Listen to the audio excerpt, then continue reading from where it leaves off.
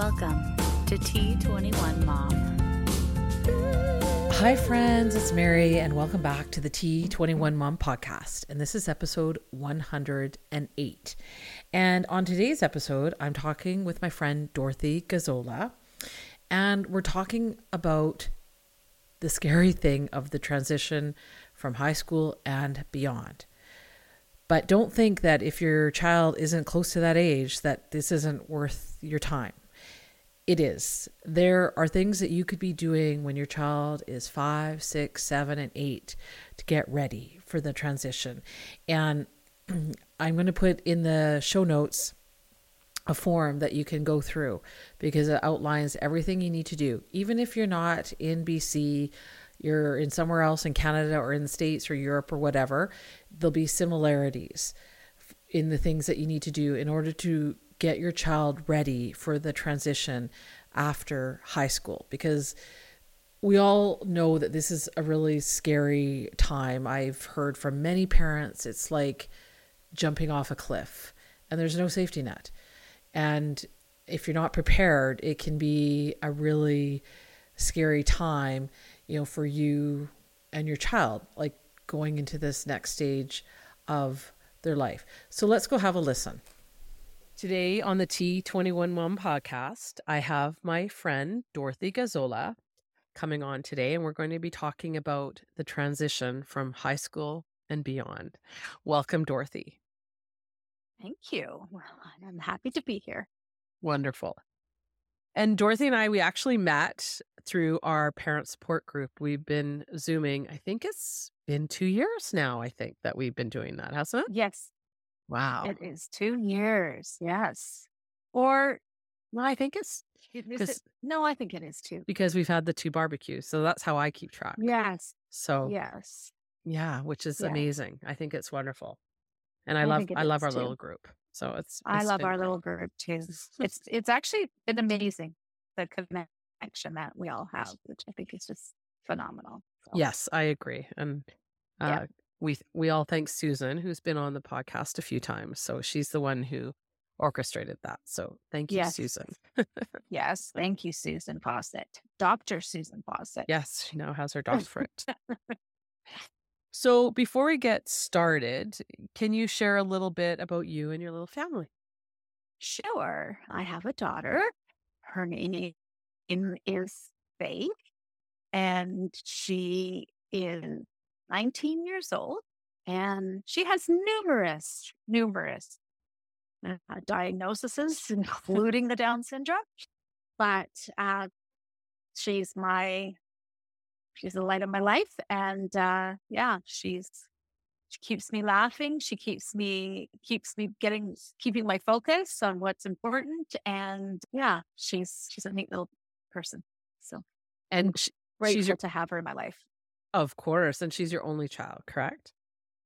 My only child that I have given birth to. I have raised stepchildren, but she is my only child. Yeah. Mm-hmm. And I know, like, you have shared that she also has the dual diagnosis of autism, correct? Yes. Yes. She has autism and then sensory issues and OCD and a whole plethora of stuff.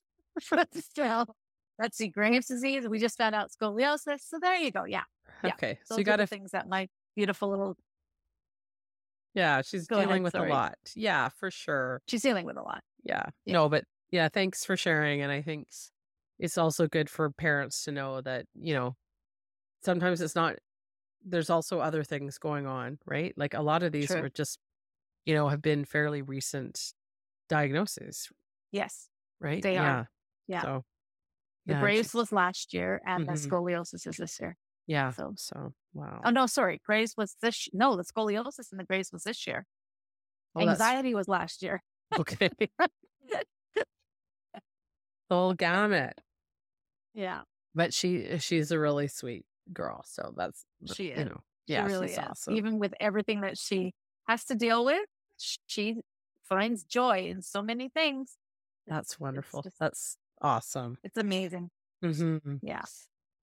So, when I've been talking to others about, what kind of things they want to maybe hear on the podcast, one of the topics that comes up quite often is the topic of the transition of our kids after high school, Mhm. because I often hear it's like jumping off a cliff and probably not with a Mhm. parachute. So, Yeah. how has your experience been with your transition with Faith? Because she's 19 and it's a little bit different here Yes. in Canada than in the States. Yes. Because how old can we go to school here? Is it till 19? So basically, if your child has been born from January to June, then it Hmm. would be a grade, what would be, I guess, classified as a grade 13. Hmm. However, if your child was born from July to December, you would be able to do a grade 14 on top of that. But unfortunately, Oh, my daughter was not. She was the beginning of the year, so we only got the grade 13. If you include kindergarten on top of it, then it is 14. hmm, But for those that have children that are born from July till December, they would be able to actually access a grade 14 I did because they're not still know that. 19. Yeah, They're still 18, pardon me, right. during that grade 14 year. So, Okay, that makes sense. whereas Okay. with Faith, she turned 19 this year. Hmm. So, because the school goes from September to June, right? So you've got September of one year and then June in the next year. She was 19 within that time frame. And Hmm. some kids, because they are in the latter end of the year, they're still 18 and they're Hmm. still able to start the school for grade 14 in September, being 18 years Okay. old. And then, of course, they'll turn 19 by June, but they're able to access. So Okay. parents need to know that because that's That's something that's not normally mentioned. So I had no idea about that. I only thought we had the one yeah. extra year, and Ainsley is a late birthday in November, so she will be able to do that. So she will be able to access that for Okay. sure. So keep that in your back pocket. I will definitely do that. So, Yeah. how did you find the whole transition? Because I kind of think, there's got to be a lot of planning going into it. Yes. Yes. Well, I have been for the last 10 years on a committee here where I live in the Fraser Valley, and it's the Abbotsford Diverse Abilities Committee. And one of the things that we would do every year is a transition fair in March, and it would be the first weekend in March.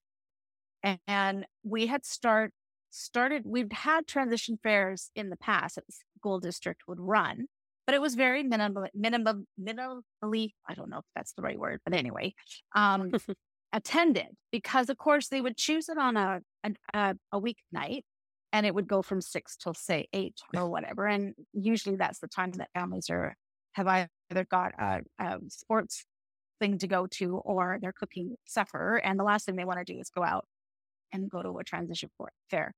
So a bunch of parents, including service providers. So Mhm. some are service providers and there were some parents. And we stressed that parents want it on a weekend. But of course, we ran across all these issues about, particularly with government, employees, they don't work weekends, right? So, but we were determined to let them know that it will be well attended. And sure enough, our very first, which was way back, when was it now? Well, 10 years ago, it was well attended and they were shocked. They were shocked at Wow. how well attended it was. So, and I think there was one year where it wasn't as well attended as we had hoped, but all the other years it's been well attended. So, Oh, that's um, fantastic. so clearly that's what parents needed. And they needed to have that ability to come and go when they wanted. And we just made sure that it was very a safe place for them to be, that the right language would be used. Um, and we encouraged all service providers, which included government service providers, to make sure that they're aware of the proper language to use so that these families can feel that they're in a safe environment. Wow, I So hadn't yeah. really ever thought of it that way, but yes, that makes total sense because, like, for me and Ainsley, it's far off, but it's still at the back of my mind. But I'm also thinking about high school, which is coming soon, and that Mhm. kind of terrifies me. Like that's a whole other transition. But you Yes. know, uh, I'm I think that they do have some transition stuff, leading from grade 7 to grade 8. I hope so, because I Yeah. am a little bit scared, but I am also nervous about what's gonna happen, once school does finish for her, because like all of our kids, Mhm. it's like a routine, and now it's like it's a whole different world out there. You're not in school Right. anymore, if you're not going on to other kind of education. And I think, Yes. like, for coming out of school, school coming to an end or whatever you wanna call it, it's a stressful time for everyone. You know, our kids and the parents, it's like a whole new landscape. Yeah. So how did And you're forgetting about the prom and the convocation and all that stuff too, right? Mhm. So there's all Right. that on top of it. Yeah. Yeah. And so how did you and Faith navigate it? How did you 2 handle it? Well, saying that why I was on this committee and being aware of what Mhm. was going to happen for the most part when it came to what was entailed in the transition process. So I was well aware of some of the things that I needed to get done prior to. And I've always been that kind of person. Like when Faith was born, I started attending advocacy seminars because I wanted to know how I could advocate for her in a really effective way. Mhm. Um, so being a co-organizer of these transition fairs, I was well aware of all of the steps that I needed to do.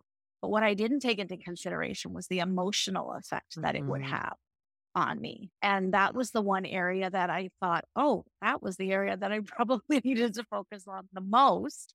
Because like I said, I knew what I needed to do and what was going to happen in each step, but I wasn't prepared for how emotional it was going to be for me. So as far as us transitioning, it's it's like it's a journey, and it's not, yes, you're ending school, but you're starting a brand new journey. Mhm. And just even the unknown can be a very sort of daunting process Mhm. because of the fact that you don't know what to expect. And then and of course, because I didn't expect that I was going to have these emotional ties to it. I mean, the simple, like I was procrastinating getting some of the information that I needed to do because I was like, I just don't want to do this. What? Do you know what I mean? But the reality Yeah. was, if I didn't do it, she wasn't going to be well supported. And so I had to deal with that. And then I had another parent, her child was transitioning and getting his PWD. And she had said, I just keep procrastinating doing it. I said, I know, I did exactly the same thing. So it is something that I think parents go through, particularly when you've spent the majority of your last, whatever, 12, 13 years advocating for what they're able to do. Mhm. And now you have to advocate for what they're not able to do. And it's just it's this shift process, but you have to change, like, oh, now I need to talk about what they can't do. Mhm. And that's the only way I'm going to get the supports that I need is talking about what they're not able to do. And Yeah. just having to talk about that, I think, creates this sort of reality, like a sort of a hit in your face kind of reality, like, oh yeah, my daughter is not able to be left on her own. Right. Mhm. And that for me, that's the case. She would not be, I can't leave her for maybe 5 minutes to go out and water my lawn, but I can't leave her for extended periods of time. Mhm. Mhm. And so it's that type of thing that you have to take into consideration, right? So, and not Mhm. every parent is going to have that with their child with disabilities, but Right. some will. Of So to be course. aware of that. Yeah. So Yeah. navigating it was tricky, but because I had, the information, particularly the checklist that I had, and knowing quite a number of in my area, knowing quite a number of the people that were involved. So knowing a number of the service providers, knowing a number of the individuals in the government branch of who to contact. And because a lot of them were a part of the committee, I had a relationship with them. So I was able to navigate that fairly easily. But even with that, there were some hiccups, and it took some time for me, for the facilitator through CLDC, to contact me. And I actually had to go to the top person and say, hey, I'm still not in contact. And don't you do your budget in the new year? And this was October. So, Oh, wow. Yeah. yeah, Oh my gosh. because she's a January baby. Her February would be the time that they would need to know that we'd have this money for her for February. So, Gosh. because Yes. that's when she was officially a 19-year-old. Yeah, that's true. Yeah, you're right. Because they'll go to the end of that birth month.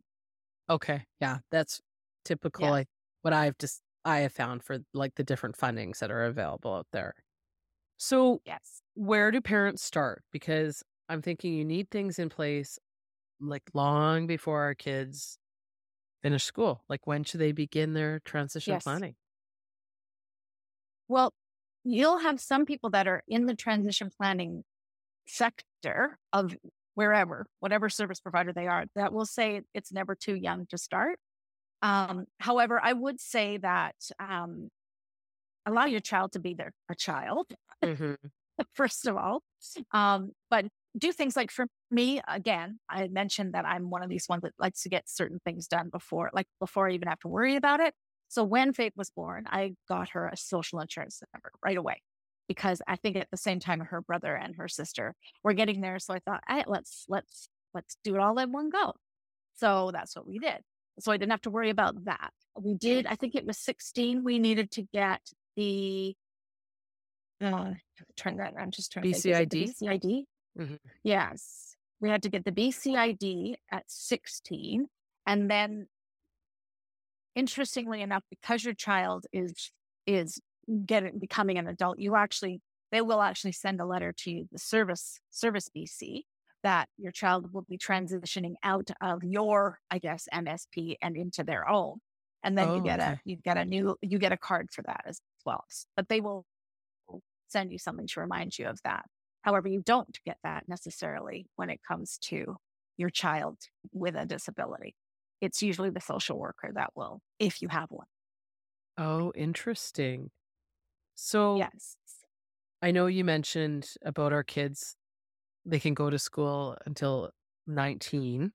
I think Mhm. in the States it's quite a lot longer. It's 21 or 22 even. I'm not 100% sure on that.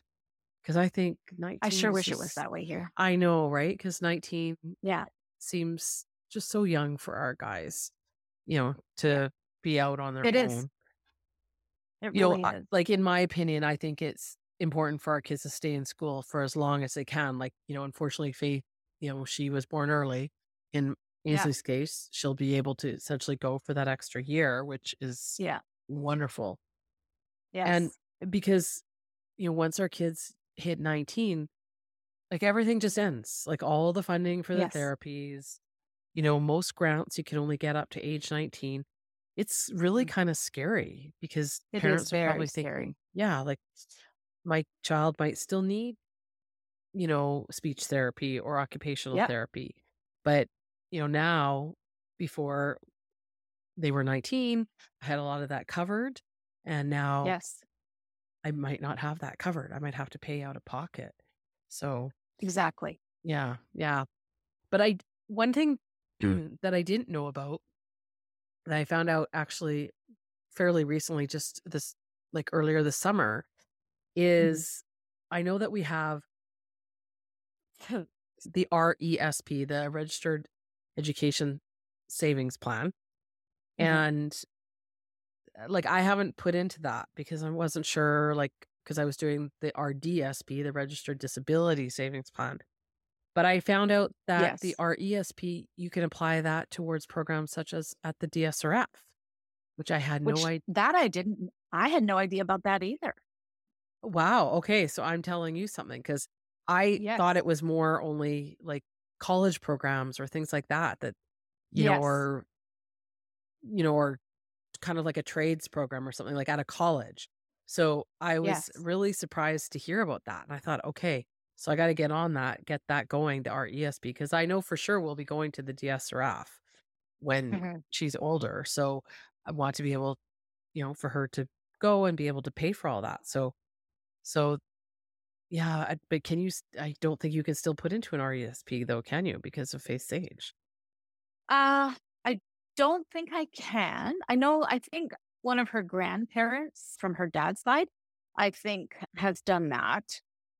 What Okay. happens with that money is, I mean, it's on her dad's side. So I guess they can decide what they want to do with it. But if I had known that, I would probably would have put money into that so that I would have something that I could just take out of when I needed to, when she was younger.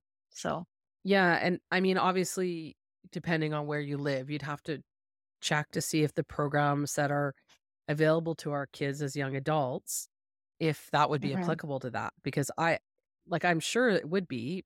I mean, I guess it has to I'm be sure it would be somehow too. accredited or something. But I was Yeah. very surprised to hear about it at the DSRF, and I thought that's awesome. So, Yes. I think it's wonderful. I mean, however long, I mean, my daughter has apraxia, so she's mhm, going to need speech. Like, I mean, she just is. And, right. now with the scoliosis, she's going to need OT and physiotherapy. So, like, it's like she's going to need those things. So it's, yeah, it's a balancing act and trying to figure Mhm, out, like what's the most important thing to do right now, and then mhm, go from there.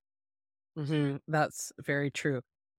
So, once our kids turn 19, is this where the CLBC, you mentioned it before, it Hmm. stands for Community Living BC, comes Hmm. involved? And I'm assuming each province has their own similar type of body, I guess. Yes. Yes.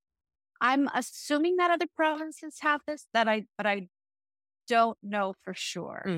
Of course, yeah. So, but I mean, I'm sure they do. I mean, how else are they going to be able to distribute the funds accordingly and budget accordingly? So, yeah. So community living British Columbia, you don't have to go to community living British Columbia, but they're sort of like the offshoot of what the Ministry of Children and Family Services is. I'm getting lost on all these ministries, but anyway, uh, Ministry of Children and Youth with support needs. So if you're Okay. under that category, then they would give you the information that you needed in order to access CLBC. But prior to doing that, like what I would probably say for our kiddos is as soon as they turn 16, you contact DAD, which is Services to Adults with Developmental Disabilities. Okay. And they're kind of like what you would call an administrator of what you need to do in order to successfully transition your child from children and youth services to adult services. Okay. So they're the ones that kind of go through that list and tell you need to get your BCID. You need to make sure they have a social insurance number. If your child needs a representation agreement, get that done before, like get that at least drawn up. And then on the day that they turn 19, they will sign it. And we can talk about Mhm. that later. And of course, my daughter needed a representation agreement. But the services, so it's STAD, STADD, Service to Adults with Developmental Disabilities. They're a great resource, and you do not have to be referred to them. You can self-refer. So as soon as your kid turns 16, contact that ministry or branch. They're a branch of the Ministry of Children and Family and Okay. Ministry of whatever, Whatever it's called, yeah. MCFD. Okay. Children I and have Youth never heard of Support. them, ever. Yes, yes. Wow, And okay. this program is fairly new. Okay. However, and again, when they started it, it's been on now for the last, I want to say 7 years, but they had what do they call that? A pilot project in Okay. Surrey. And it went gangbusters in Surrey. And then when they branched it out, Abbotsford was one of the areas. And because we had this committee, we got the information out to our families, and Mm. the Abbotsford region, like just went crazy. So they were immediately like filling up like that, like nobody's business. And so they were surprised. The ministry itself was surprised Mhm. that community was quickly being told. And we had said we have this committee that lets parents know what is needed and what they need to get themselves signed up for. So but definitely when they turn, they have to be 16 in Okay. order to go and access that service. So that sort of seems to be kind of the age to sort of like your jumping off point When to a start lot of getting, stuff, yeah, when you I got to think it start getting really is. things going. Okay. Yeah. Yeah. Now, a lot of things that I've read, like I was wondering, do our kids, in order to get services, do they need to get, or in BC, I don't know what it's like in the rest of Canada, a psychoeducational assessment to get services? So from my understanding, the LBC needs a fairly recent one. Okay. Now, saying that, my daughter had one, and she'd had one done in grade 3, and then Okay. she had one in grade 8. So just to see where she stood within that, within those 5 years or Mhm. whatever. And interestingly enough, it was exactly the same. So they just want to know, like, if your child has never had a psych assessment, they don't need to compare. But of course, because I had the 2, I guess it was like a no-brainer for them. Oh, okay. So we know that this is where she's at, but so to speak. And so they knew Mhm. from that what kind of funding she was going to need. And of course, the higher level of funding, as far as, because she was, of course, below Mhm. average. So that's how they know whether or not they're going to need more services than not.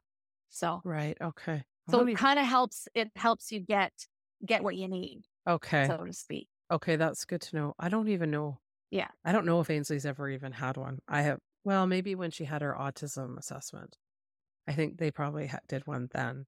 But I think it's something similar for sure. yeah, I mean, however, I don't know 100% about that. So, yeah. Someone somewhere might know. I don't like yeah, in Ainsley's file. There might be. The school would probably yeah, would know for sure. So yeah. okay, so that's good to know because in the autism world, like hear about that a lot. That their Mhm. kids need that assessment, I guess, Yes, to get the different types of services that they require. yes. Now, Now, for our kiddos yeah. in BC, because for like Faith was on the at home program, Mhm. right? Mhm. And so, because she was on the at home program, in order for them to get on the at home program, we had to have this massively 10-page form filled out by our doctor and blah, blah, blah, blah, blah, blah, blah. Right. So, the cool thing about, if there's one cool thing about it, is that one less thing you have to do if your child is on the at home program when you're applying for PWD, which is Person with Disabilities Benefits. So you don't have to do the medical part Oh, of okay. that application form. Oh, that's good to So, know. Okay. yes, because we've already done that. That's why we're on the at home program, because the doctor has medically said that they need to be Ah, okay. on, That makes sense. right? Okay. Perfect. Okay. So Yeah. one less thing to do. So one less thing, but it's still a lot to do. Like, Yes. actually doing the application form for PWD is like, you really have to, don't do it like, oh, I'm just going to get it quickly done. Like, it's not going to be one of those things. You have to Okay. allow yourself 40 to 45 minutes to complete the application online. Okay. And Oh, that's the wow. only place that you can do it. Okay. So So, like, what exactly is the Persons with Disabilities Benefit? Is it a federal program or is it it's provincial? provincial. Okay. And So it's, what go can the ahead. funds be used for? So that would be their living expenses. So Mhm. it would include like their cell phone bill. It Mhm. would include uh, their rent, or Okay. how they classify it as shelter. Mhm. And it would include like them being able to access things in the community to pay Okay. for things like that. Yeah. Okay. Okay, that's good Now, to know. the other thing about being on PWD is that there is no deductible when it comes to medications. So their medications are paid for. Oh. And again, with that, it has to be in a certain time frame. Like, I know with one of Faith's medications, we were too early, so we would have had to pay for the medication. And I said, well, am I able to leave that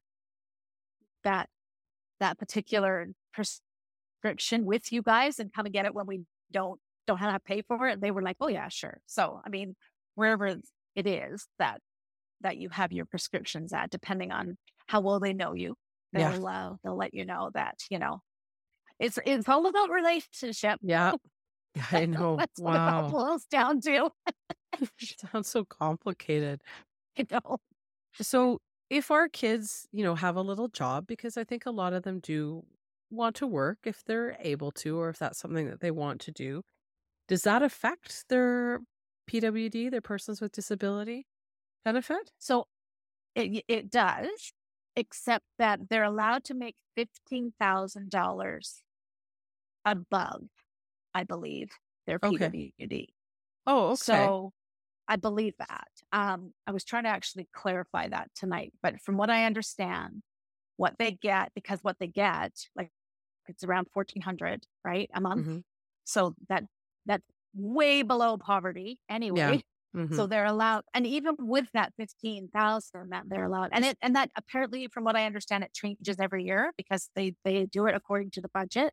Okay. So that's something to keep in mind. So it could be raised, it could be lowered. Who knows? Okay. Um, so yeah, so you have to. Where were we going with this? Sorry, I Just need that to if they work, how does it affect their They persons with would have to disability? declare. Yeah, okay, that's what I Yeah, they figured. would have to declare, and then I guess through that they would, I guess, amortize it or do whatever it is that they do Mhm. and decide what they'll withhold or what have you, so Right. that they Okay. don't go Okay. over. So, yeah, take note that if your child is working and they are getting that make sure you talk to like an accountant or somebody who understands that, because Yes. you don't want your child to be Yes. penalized for working. So, No. yeah, No. yeah. And from what I understand, there's going to, and again, this is just in the preliminary stages, but I believe at the end of 2022, the federal government was going to sort of kick in some sort of funds for individuals with disabilities as well. But when that takes effect, of course, Who knows? who knows? So right now they get $1,400 a month. Okay. Right. And if your child is going to live with you, because again, there's always those types of things that you have to Mhm. decide. Is your child going to live with you? And usually for the first few years they will, and then eventually you can either do home share or you can find a home, a group home that would. I don't think they call them group homes anymore, but they would Community have living. a place that they would be community living. Yeah. Mhm. So they would have that available to them. Sure. But if you're a parent and like myself, I'm not willing to have my daughter go live somewhere else at the moment. So she basically gives me $375 at the maximum that she is charged for rent. And of course that's what she gives me every month. And then I declare that. So Oh, I see. Okay. it's all on the up and up kind of thing. Yeah. Okay. Okay. Yeah. But I believe that's also going to be increased, which is great news, but I don't know when that will take effect. So, Okay. It's all a bit of a waiting game. yeah. So I know, prior to us chatting today, you sent me a document, which I think was really fantastic. So I hope that I'll be able to post it in the show notes because I think parents would really benefit from it because it outlines all the things you need to do up to age 19. I found it so informative, even like Yes. things at 5, 6, 7, up to age 10 and beyond, Yes. things that you need to be doing for your child because it's all one step getting closer to the actual transition when they turn 19. And it also talked about, and you mentioned it, about a representation agreement and to have one in place by age 19. Yeah. What is a representation agreement? So basically, I can speak for her, Okay. right? So how the government looks at it, the minute Faith turned 19, if she does not have a representation agreement, they would only speak with Faith and not me, even though I'm her parent. Right. So the representation agreement is me saying, yes, I'm her parent, but I'm also her guardian. And Okay. and I can speak for her. And what I have found, like some people have told me that they've had major issues with certain places because they have to have a copy of the representation agreement and so on and so forth. I've not come across that yet, only Mhm. because they know, like our doctor is my doctor and my daughter's doctor. So I said to him, "Do you want a copy of the representation agreement?" And he's like, "No." So so thankfully, Yeah. but there will be places that Hmm. will ask for that. And so, So just be aware of that. so that also includes medical decisions. Yeah. Okay. Yeah. So there's two things. There's a representation agreement. I believe it is called I get confused with the 7 and the 9, but the 7 is the medical one and the 9 is the one it's either or. So representation 9 is either for a person with a disability and a representation is medical, but the one that you want is the one for disabilities so that you can speak on behalf of them. Okay. Oh, and so, oh, I see what you're saying. Yeah. But it would also cover Yeah. like medical decisions for them. Yes. Okay. Yes. Okay.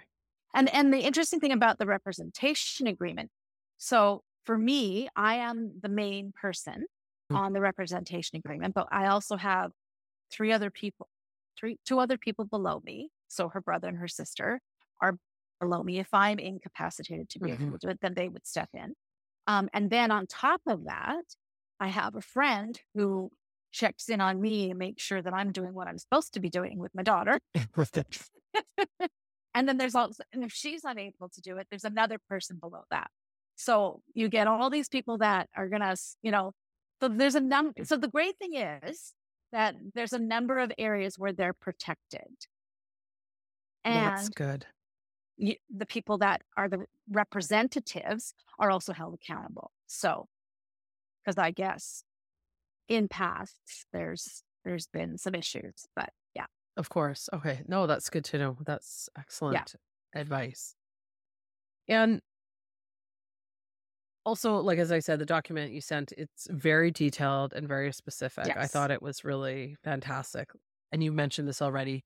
For example, it says I think at age 17 to get the BCID, you said 16, but you can get it at 16. It's just yeah, like kids get their driver's yeah. license at 16. There's driver's license. Yeah, Yeah, like you said, like I had never even thought about it. And also something as yeah. simple as opening a bank account Yes. Yes. so that they're ready to start receiving Yes. their benefits. They're PWD checks. Yeah. Yes. Yeah. Yes. Because and the other thing too is that document that I sent you was created by a mom who was I believe she was doing her master's. Hmm. Her name is Bonnie Hayward and she lived here in Abbotsford and she was so gracious and said, share it with everyone that you're able to share it with. Hmm. And the unfortunate thing is I'm not in contact with this woman now, but her name is Bonnie Hayward and she spent time, number of hours putting this document together. And it is so thorough and so important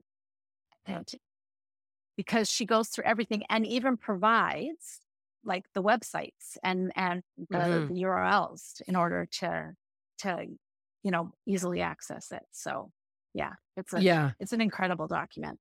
Yeah. So I'll definitely post it if I'm able to figure out how to attach Yes. the link. But Yes. because I did think it was really a fantastic document. And even if you're not in Canada, like if you're in the States or Europe or wherever, Mhm. you can still follow it along because it's very detailed and it would be follow something very similar to what you have where you live. But Yes. yeah, like I was surprised at a lot of the stuff. I go, oh, I'd never even thought about that. Like opening up a bank account.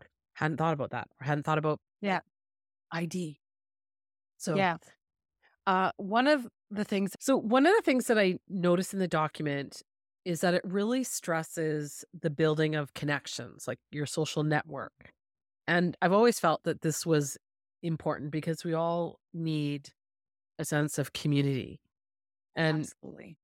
obviously things are, going to be different depending on where you live. But I also Mhm. feel like it's just never too late to start. Like that document gives you very specific things to do at certain ages. Yeah. What's your thoughts about that, about like creating your community? I think it's a very important step. I know for one of the things that I had always, right from the beginning, when Faith was born, I knew that I needed to work with the people that were working with her Mm-hmm. and not come on the offensive, but to just have that, have that look, this is a team, right? And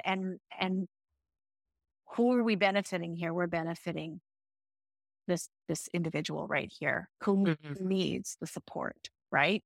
Mm-hmm. As far as the social, that was really tough only because of the fact that my daughter has apraxia and has the autism, and it does create a little bit more of an interesting kind of dynamic. Mm-hmm. She doesn't quite fit in with the Down syndrome community, so to speak, when it comes to having lots of communication and that type of thing. So that is the harder part, and the part that probably I lacked when it came to social friends for her.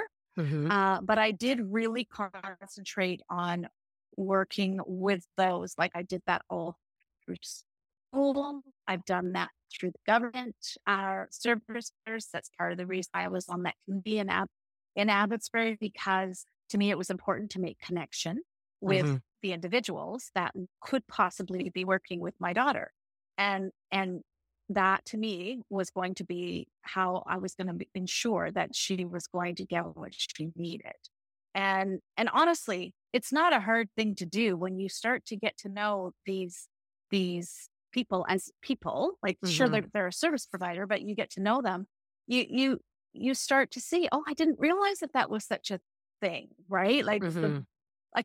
the social workers are always talking about, that they get the head chewed off because they haven't been in contact. Well, being on this committee, I've found out that their caseload just gets higher and higher and higher every year, Mm-hmm. and there's no new staff being included into it. So, the more I can be of a help to help them know more about Faith so that they can get her what she needs, and to me, that's the most important thing. And so building that community around you, because again, when you go into the adult world, if you have, say, a micro board, which Bella Canada does, it's a community of people that are close to that individual that can make sure that they're getting what they need and the support that they need. So it's like a little society, right? I Mm-hmm. mean, the minimal amount of people that can be in this society are 5 people. So you Oh, wow. need to, you can't have just 2 people. It has to be at least 5. And each person has a role to play in that person's future, so to speak. So, you've got that. Or here's another one. It's called a PATH. And the acronym is Planning Alternative Tomorrows with Hope. Not my favorite thing to say, but a PATH, Yeah. I can say that, right? And the great thing about a PATH, the schools, I know here in Abbotsford, they embraced that and they use that for all their resource students. They all get a PATH. As soon as they get into, I think it's grade 9 that year, the whole team that works with that individual is a part of this PATH, and they all have their individual things that they need and accountability to do what they need to do in order for them to get to the end result, which can be anything. And they have their North Star, and there's no limits in the North Star. Like if they Mm-hmm. say they want to be a doctor, you put down they're going to be a doctor. And because always there's going to be something that's going to come out of that, right? Mm-hmm. So because it could just be because they have a jacket or they have a clipboard or they have something. So find a job where they can have a clipboard. Like, Mm-hmm. I mean, it's the coolest thing. And then with the PATH, so you've got your North Star, like limits if they want to travel, if they want to own their own home. Being on PWD might be a little bit of a limit, but we won't talk about that. And then, but if they wanted to do all those different things that that is their pot, that is what they can do. And then they have another circle, which now becomes sort of that path, right? So here's their all their dreams, their hopes and dreams that they hope to do. And then you take the positive and the possible and you put that in. And then you go backwards and you figure out, okay, so where do we, in order to get to this positive and this possible in 5 years, what do we have to do that? And then there's another section in 2 years, like, so it goes 2 years, 5 years, positive and possibility. And then Okay. what you have to do is, what are the things that we need to do in order to get to this 2-year mark and the 5-year mark? And who's going to be those people? So you have a column of who that's going to be, what needs to be done. 2 years from now, this is what's going to happen. 5 years from now, and that the positive and the possible is going to be this. So the positive and the possible could be that they want to have a job at a Dairy Queen. Mhm. That could be, that's the positive and the possibility, right? So there's many tools that can be used. CLBC loves paths and microboards because that's everything's laid out for them. Mhm. I myself did not have a path or a microboard. I totally believe in them, and I think they're amazing things. However, my daughter is one of those individuals that she kind of, when she's ready, she's ready. And I didn't Mhm. want to plan too far ahead. And because I've noticed that with her, she changes in where she's at. So do I think that my daughter is going to work in the next couple of years? No. Do I think that my daughter might have a job when she's 30? Yeah, that's a possibility. So I'm just going to allow her that Mhm. ability to get to that point. And that's really the best way to kind of deal with those types of future endeavors. Yeah, it's so much to take into consideration. Is there anything else that you would like to share with the listeners, if who are going through this or approaching going through this? Well, there's so many things that I could say, but I will say this. I'm pretty sure every community, particularly in British Columbia, and I'm sure even in the States, they have these transition fairs. They may have a different name for it. Mhm. Attend them and start attending them when your child is maybe in grade 6 or 7 to kind of figure out, okay, what is out there and what's the possibility, and then attend every year, because there's going to be something else that you're going to go, okay, now that I know what's going on here, now I want to go see this. And the way that we would do the transition fairs in Abbotsford is we would have service providers provide 5-minute kind of presentations, and we would have maybe 10 service providers provide their thing. And then we'd have tables of all the other service providers that didn't necessarily do a presentation.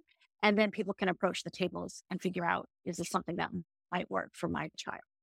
And so attend yearly for Okay. their teen years for sure. Mhm. Attend every year for attend a transition fair. Get to know who, I don't know what it's like in the States, but here in Canada, they're social workers. Mhm. To build a relationship with your social worker. The squeaky wheel gets the oil, Mhm. right? But do it in a way that you're approaching it as this is a relationship, not me nagging you. And really that's what it boils down to. Just saying, hey, listen, can I come in and see you and figure out what programs might be accessible to my child so that I know where to send them. A lot of government programs know of other programs that they can Mhm. actually refer them to. So do those kinds of things. And in that type of situation, you're building your community and you're Mhm. building the relationship.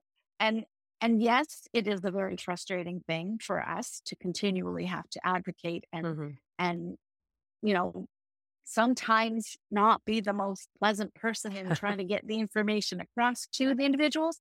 But once that relationship is built, they will listen. They will hear you. I mean, I remember being in a meeting one time, and this was before Faith was, I would say she was probably in grade 7 at the time.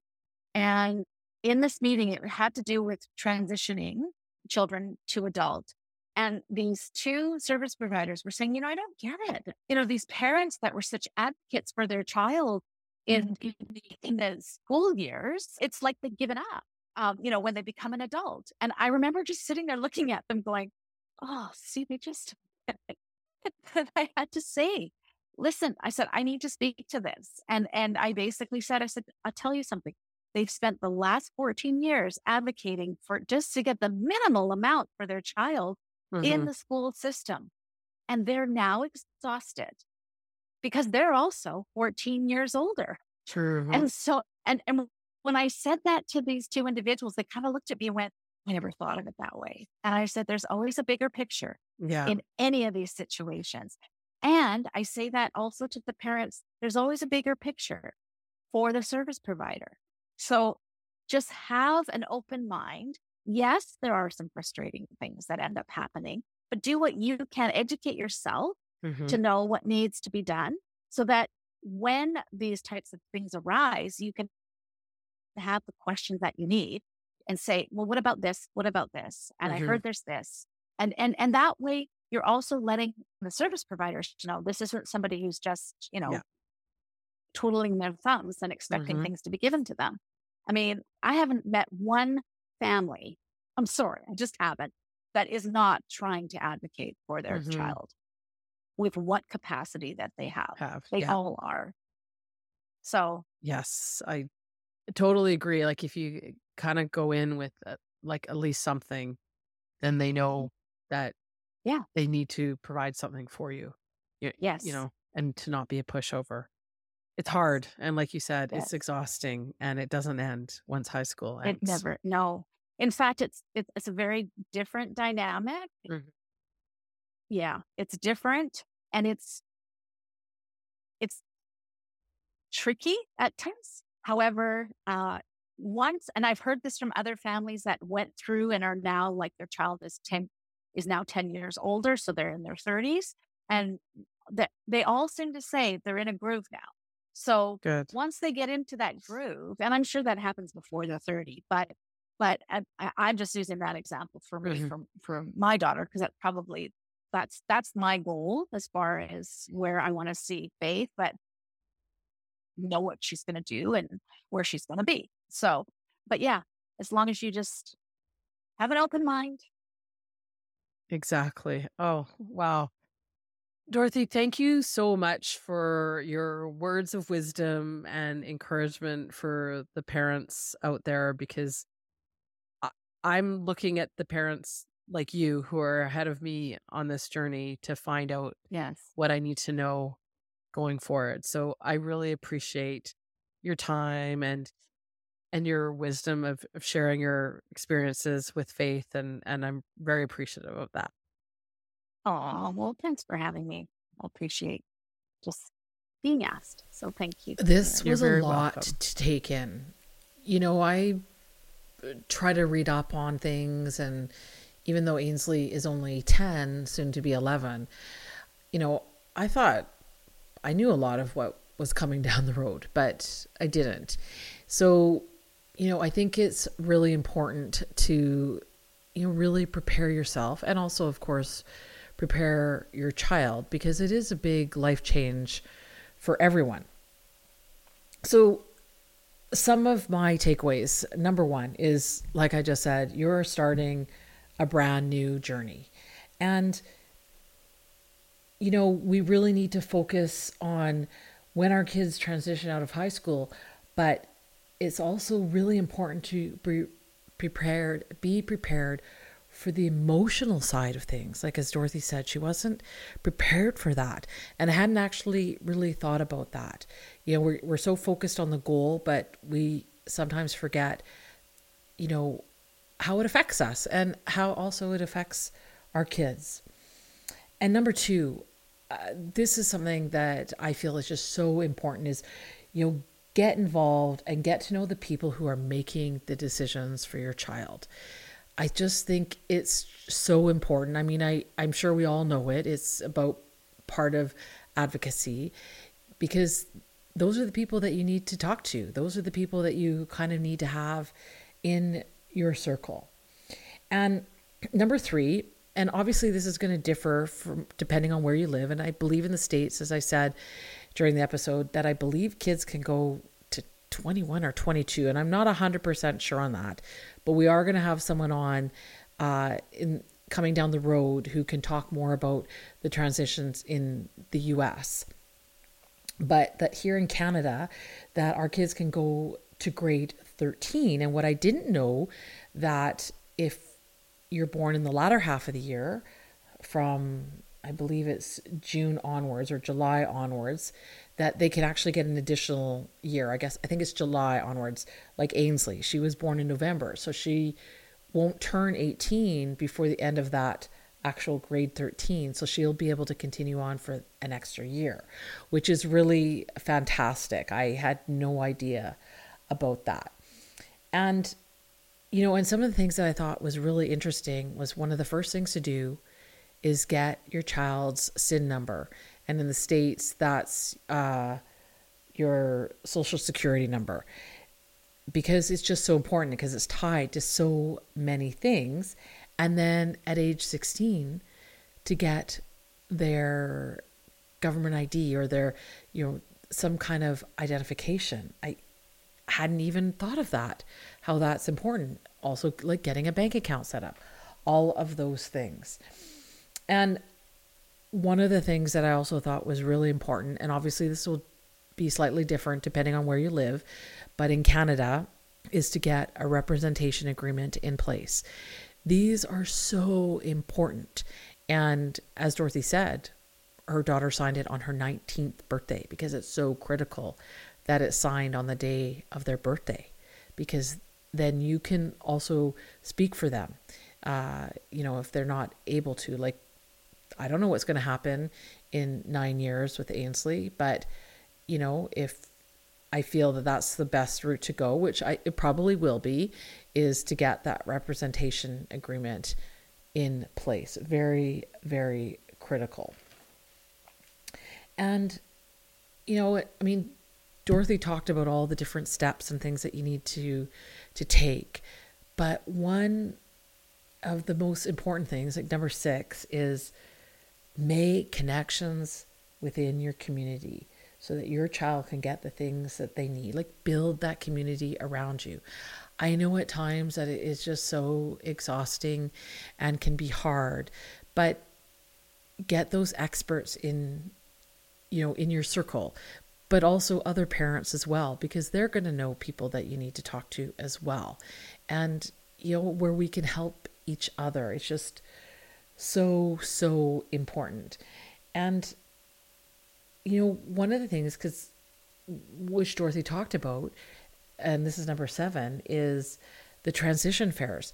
I have never heard of them, so I'm certainly going to be asking about them this year, because Ainsley's in grade 6, and she said to attend the fairs yearly, because things, are going to change from year to year. Don't go like the year before your child's going to transition, because go when they're a few years ahead of your child moving out of high school, because then you get to know the people, and that's part of building your community and helping to sort of build your circle of influence, essentially.